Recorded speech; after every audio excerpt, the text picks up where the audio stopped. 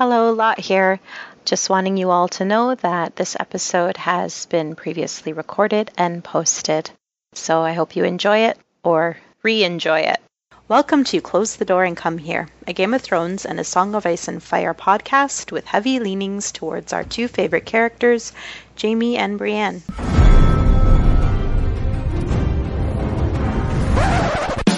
There was a bear, all black and brown and covered in hair. From there to here, from here to there, the bear, made it fair. Hi, I'm Lot, Lady of Tarth, _posts on Tumblr, joined with Chicky. Hey, I am Chicky. I am at the Chikrin on Twitter. Eon. Hey, this is Eon. I'm Eon Blue Negative on Tumblr. And Kama. Hi, this is Kama, and I am at the _real oh God, what is it? Does it The matter? _real Kama's Place on Tumblr. Sorry, Tom. The real fans Snorted. will find you. Clearly, I'm there a lot, and you can...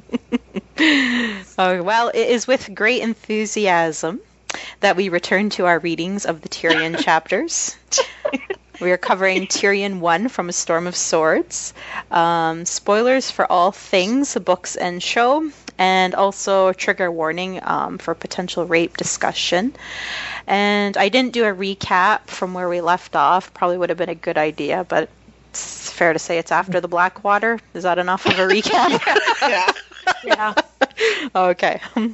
So we have Tyrion, and he awakes from his fever dreams, and he's paranoid by a presence in his room. It's a newly dubbed knight, Sir Bronn, who makes note that it was Lord Tywin Lannister who commanded his knighting, and Tyrion doesn't really like that.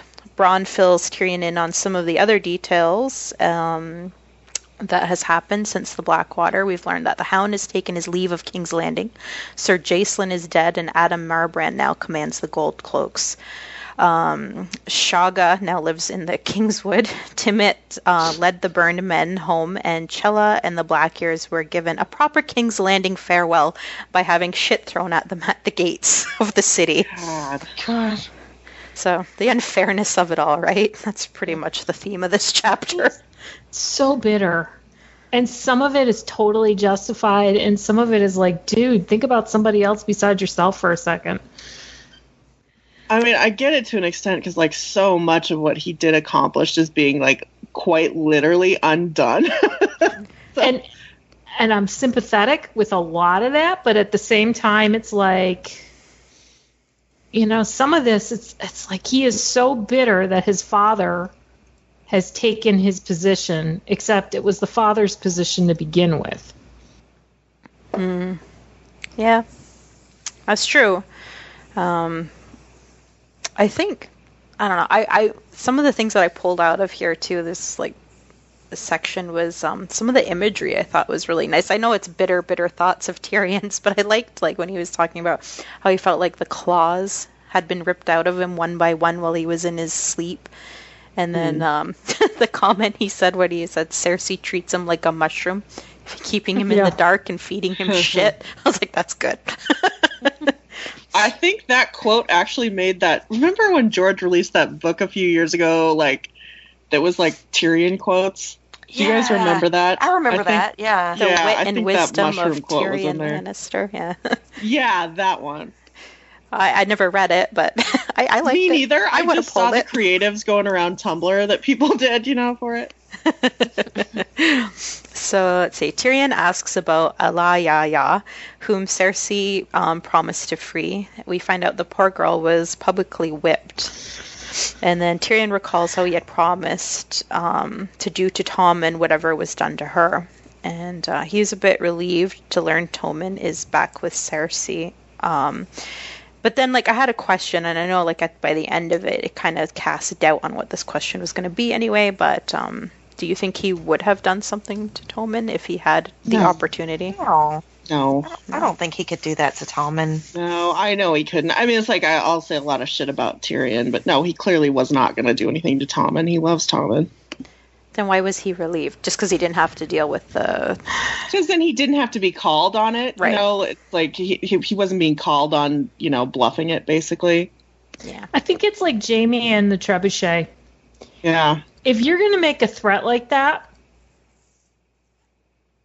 people have to believe that You'll you're do going to it. go through with it.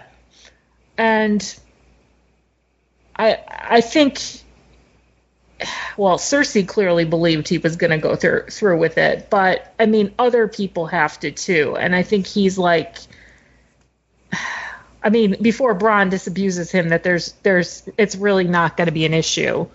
I think Tyrion is realizing that, you know, he made that threat. And if you don't go through with it, then you got to find a way to get out of it and save face. I don't know. Yeah, well, and especially in the position that he's in now, where almost all he has left is his little scrap of reputation that remains. You know, like so much of the little, you know, bit of power that he'd amassed for himself is just quite literally gone when he wakes up here. So you kind of understand why he's like, oh, this is one more thing that at least I don't have to. Basically, he was given an out from having to go through with that. Yeah. To that he was bluffing. Yeah, I'm not going to argue. I agree too. I think that's what it was. So let's see. Tyrion also asks Bronn about Renly's ghost, and Bronn tells him how most of Stannis' men turned at the sight of the shining green armor. Stannis escaped on a galley that was kept out in the bay beyond the chain. Nice little explanation. So we have other info too. Bronn Stark is still on the warpath, making his way down to Duskendale. Randall Tarley is being sent out to meet him, and Bronn is contemplating going. Tyrion is adamant that he stay with him and promises him more gold. He wants to know more of Mandon Moore.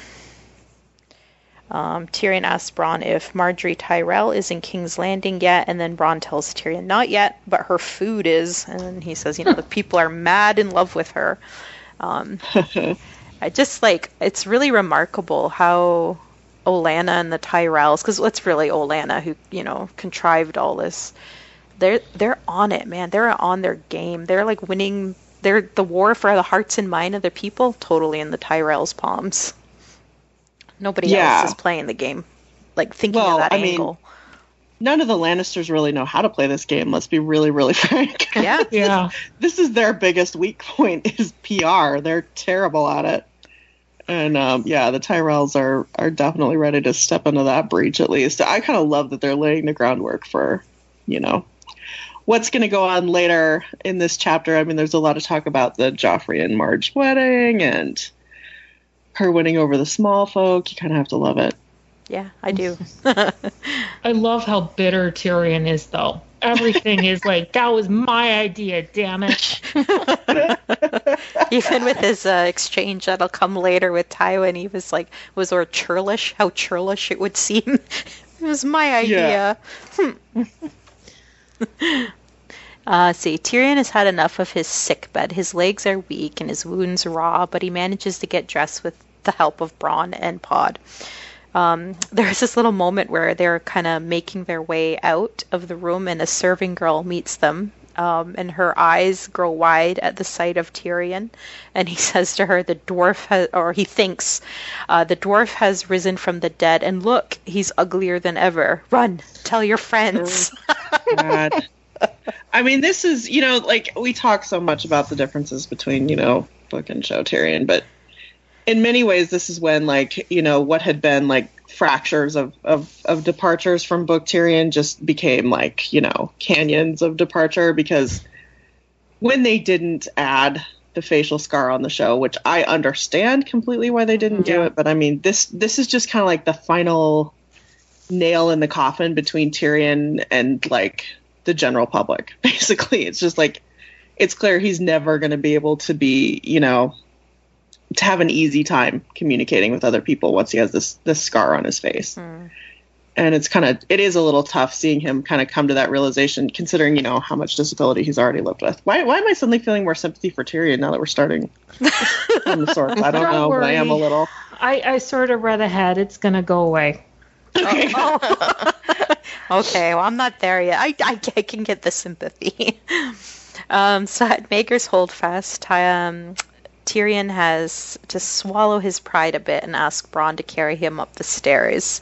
The place is littered with tents, he notes, and it's the Tyrells and their men who have taken every room and set up camp in preparation for the wedding of Joffrey and Margaery. The Tower of the Hand is guarded by Lannister house guards. They let Tyrion through on sight.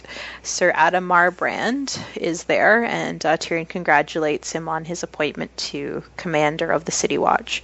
Sir Adam tells Tyrion that he has 4,400 guards remaining and isn't sure how to pay them. Cersei won't let him dismiss any. And then they talk a bit more. Can we talk about this for a second? Yes. That does seem like an absolutely absurd amount of City Watch, doesn't it? Absolutely. I mean, like, I'm thinking of even like a modern city having like that many police officers or something, and like that sounds like a lot. That sounds like that would have to be a very big area. Well, it is wartime. I mean, you want to try to keep as many as you can, but I think... Yeah, but they've got the armies there. I mean, Tywin's there with his whole army, and so are the Tyrells. And I mean, Adam Marbrand isn't just some schlub who, just got his first gig. I mean, he's been around. It's not like he has no idea what the hell he's doing. And if he thinks, if he would have let some of these guys go, you got to think that, he knows better than Cersei. Yeah. There's some experience speaking there.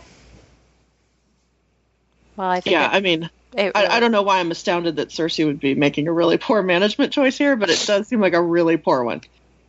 Yeah, I think it's the beginning of many, right? I mean, Tyrion makes note it's, her holding on to them, so it's definitely her paranoia.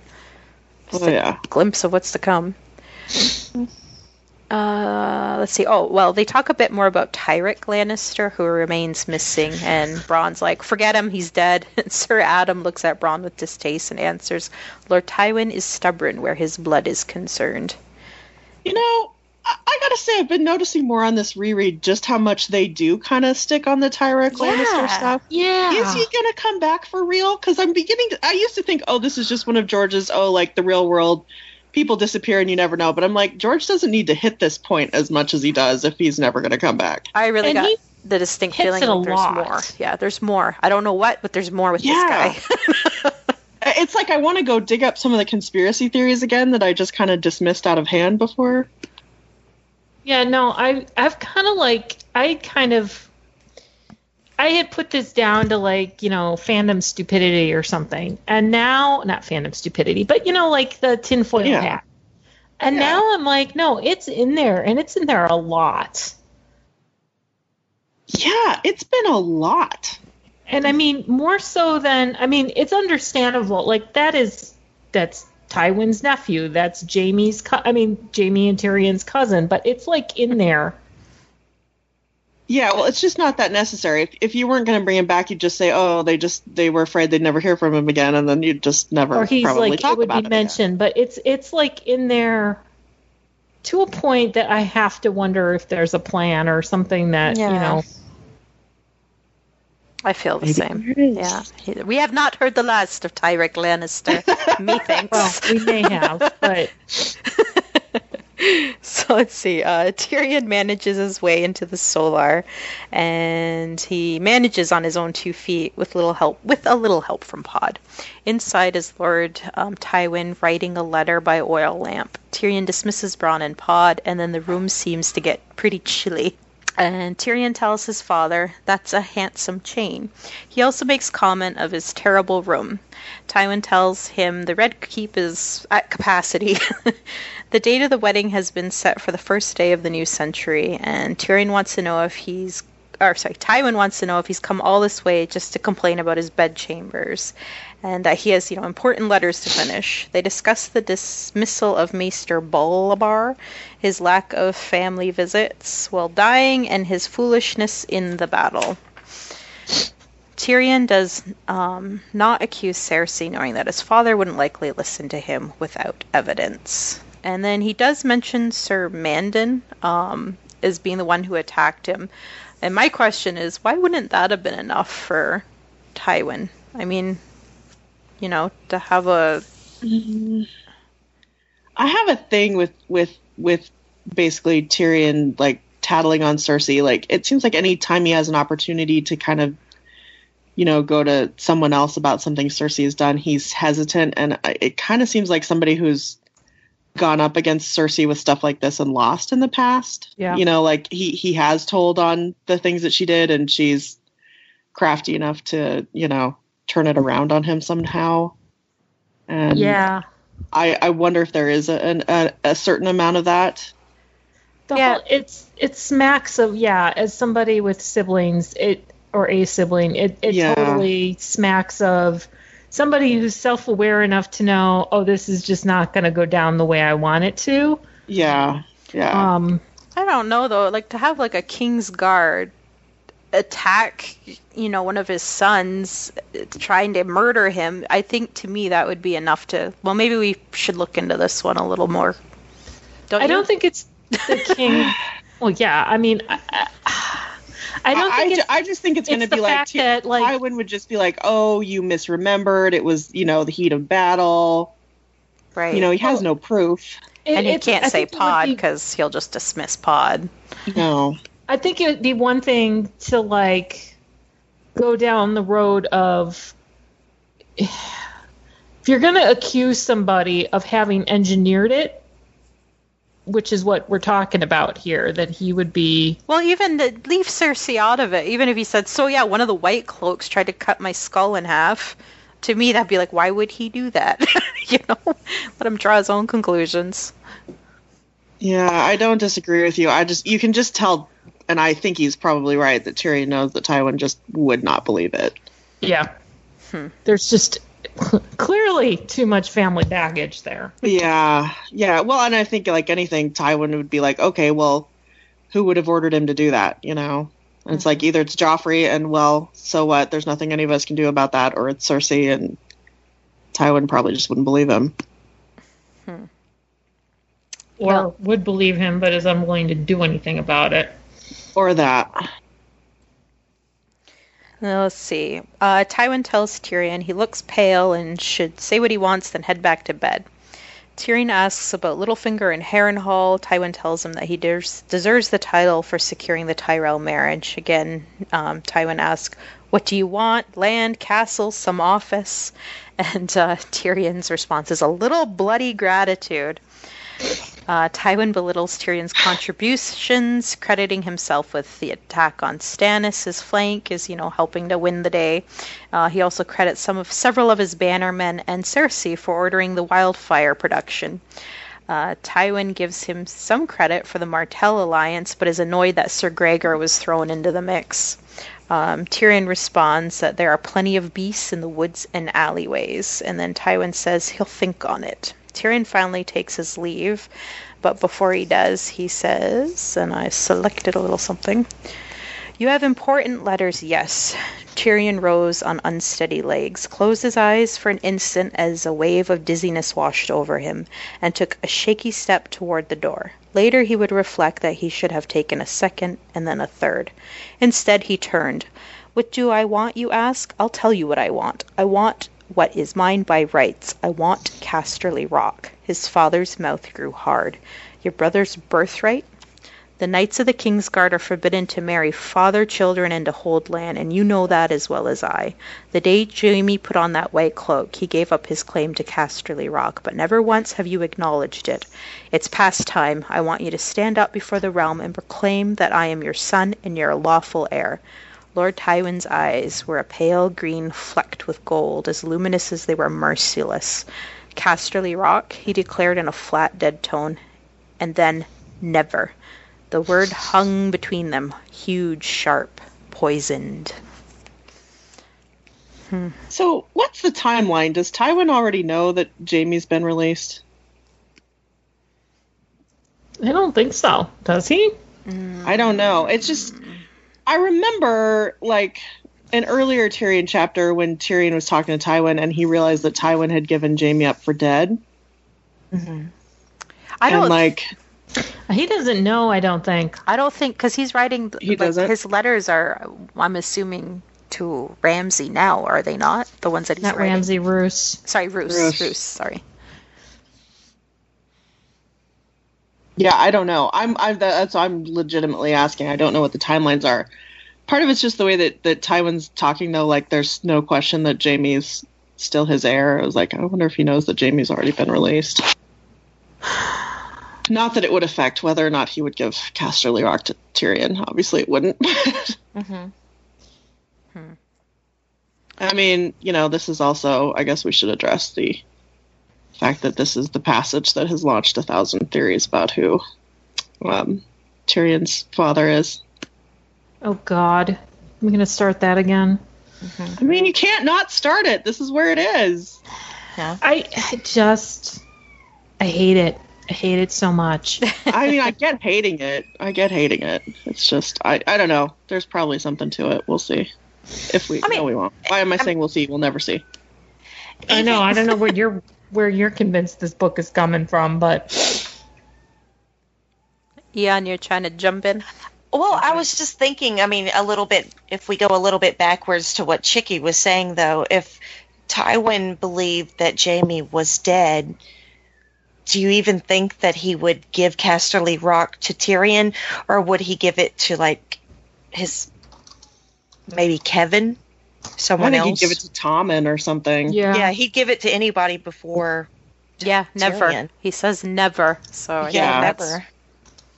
No, it's pretty clearly firm, never no. going to be Tyrion. It's just the way that he's like, oh, this is Jaime's birthright again, when, like, before this point, Tyrion had come to the conclusion that Tywin had given, Jaime up for lost. That I don't know. But anyway, yeah, no. I mean, it's tough. Like, I feel bad for Tyrion, but it is kind of off-putting the way that he's just constantly so much just like, give me credit, give me credit, give me credit. this is actually, I mean, like, he's smart enough to know not to go down a certain road. This is like what happens in my family dynamic. Like, okay, that ain't going to play. So we're not going to blame Cersei, because if I do that, Dad's clearly not going to buy. And then, even though he knows better, he pushes the Casterly Rock thing. I think, could it be just he wanted to provoke a emotional response out of his father? Like, he's dealing with this cold, hard bastard. Like, it's just part of him just wants to needle him, right?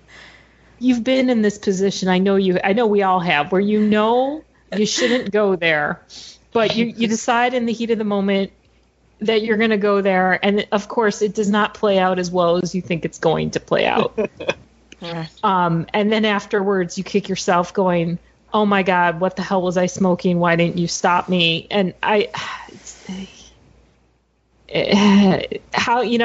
is this going to be, like, seriously, Tywin's a lot. I mean, like, wouldn't you be smarter to say, okay, I'm not going to bring this up now, but when he's dead, that's when I'll fight for it or whatever.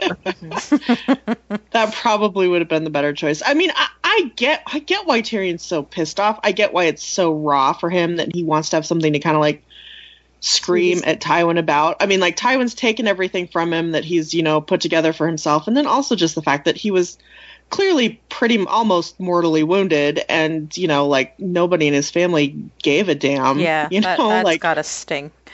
I mean, that would hurt anybody to, like, wake up and, like, imagine waking up in the hospital and, like, none of your fucking family Right.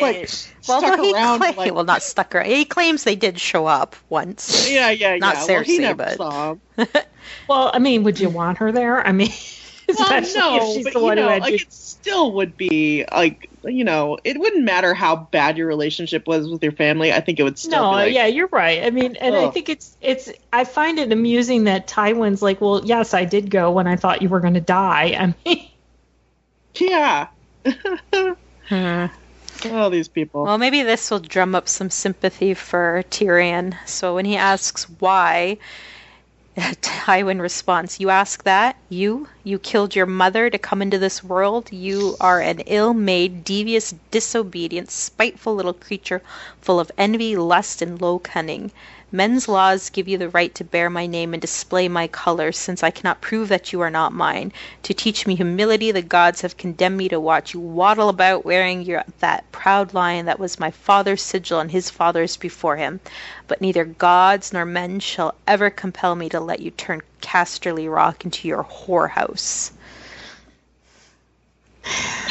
A little bit, just a smidgen.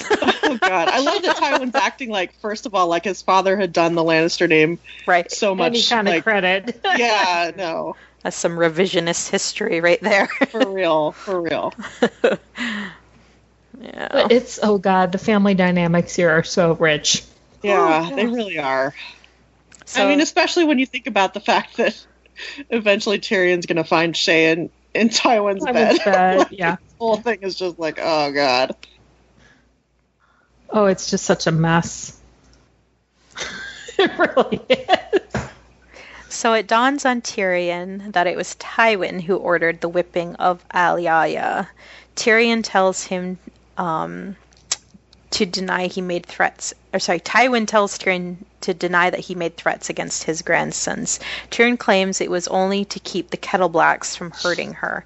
Tywin don't get that logic. Tyrion asks him how he could even think he would harm Tommen, his own blood, and Tywin responds, "So is your mother. Go back to your bed. You'll get a reward appropriate to your station." Tells him the next whore that he finds in his bed, he'll hang. And everybody, may I present Father of the Year, Tywin Lannister. Oh, gosh. Jesus, this guy. This guy. Yeah. I mean, honestly, it's a wonder that his children function as well as they do. Any parting shots for this chapter?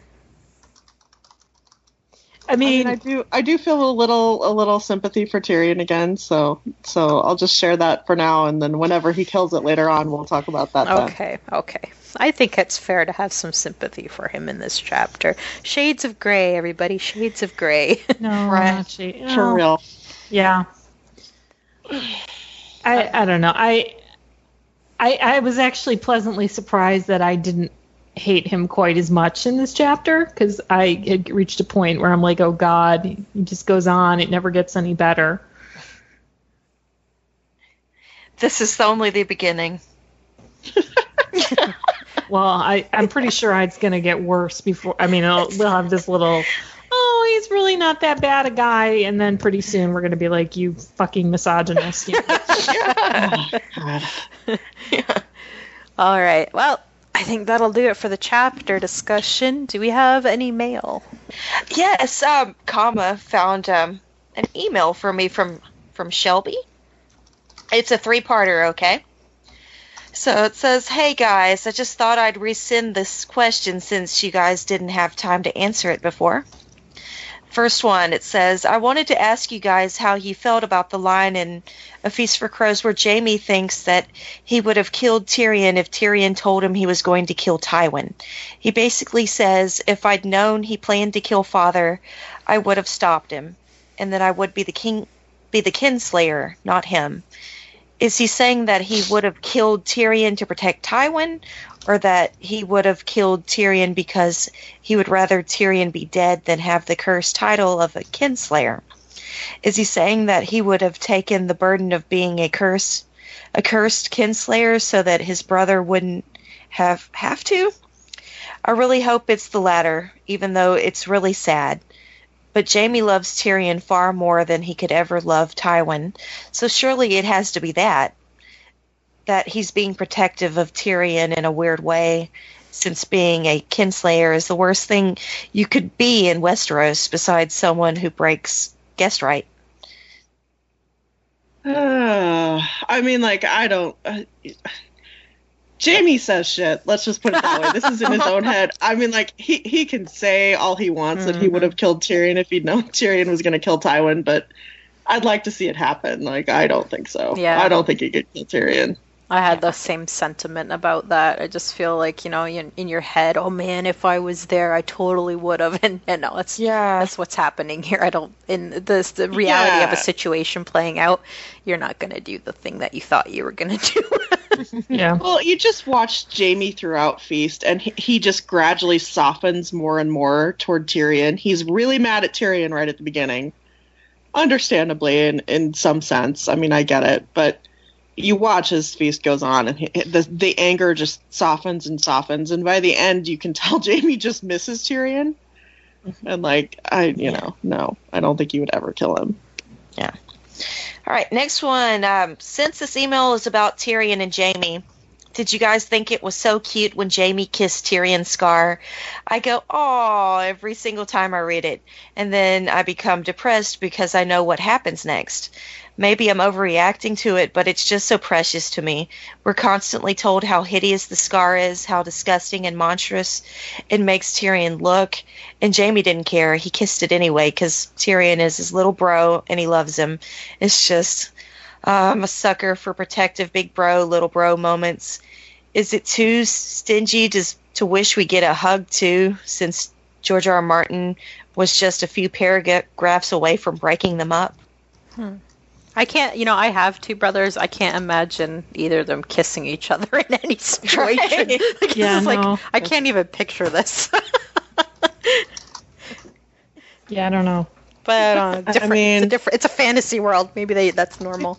I don't know. This is exactly what was missing in this last chapter. I mean, this is why you do feel bad for Tyrion. He needed a Jaime there to just be like, hey, I'm glad you're alive. I don't care what you look like. It was really what he needed, and he didn't have it. So, I am glad they had the moment. Awesome job with that chain, bro. Okay, third one. Why do you think George didn't give us more scenes with those two before everything went to hell? They think about each other all the time, which is sweet, but more conversations in real time would have been better. I swear I could read an entire book of them just bullshitting with each other. Because I think the books are 5,000 pages too long, and I think even Martin at a certain point has to go, this would be great, but I don't have room. Yeah, well, it's just like the Happy Days montage has got to be short. The reason you're reading fiction is for drama and tension, and the happy stuff can't last very long. All right, and it just ends with, anyways, I'll stop here before I think of 10 million more questions. Keep being awesome. P.S. If Jaime actually does call Kyle cunt in canon, will you feel vindicated? Yes. Who said that, Guile? I think she originally came up with that. He's going to call him Kyle cunt. And open. Yeah. She also says, "I love you guys more than the show. Jaime loves being out of character." So. Oh, that was a nice one. Thank you, Shelby. Thank you, Shelby. And that's it for this week, right? That's it. Okay, send us some mail, guys. You can do that at closethedoorand@gmail.com, or you can reach us at closethedoorandcomehere.tumblr.com. You can follow us on Twitter @DoorPodcast. Consider being a patron of this podcast and look us up on Patreon. Also, consider liking, subscribing, and reviewing us in all the places that you listen. And that's going to do it for us. Thanks for podcasting, everybody. I'm closing the door. Get out.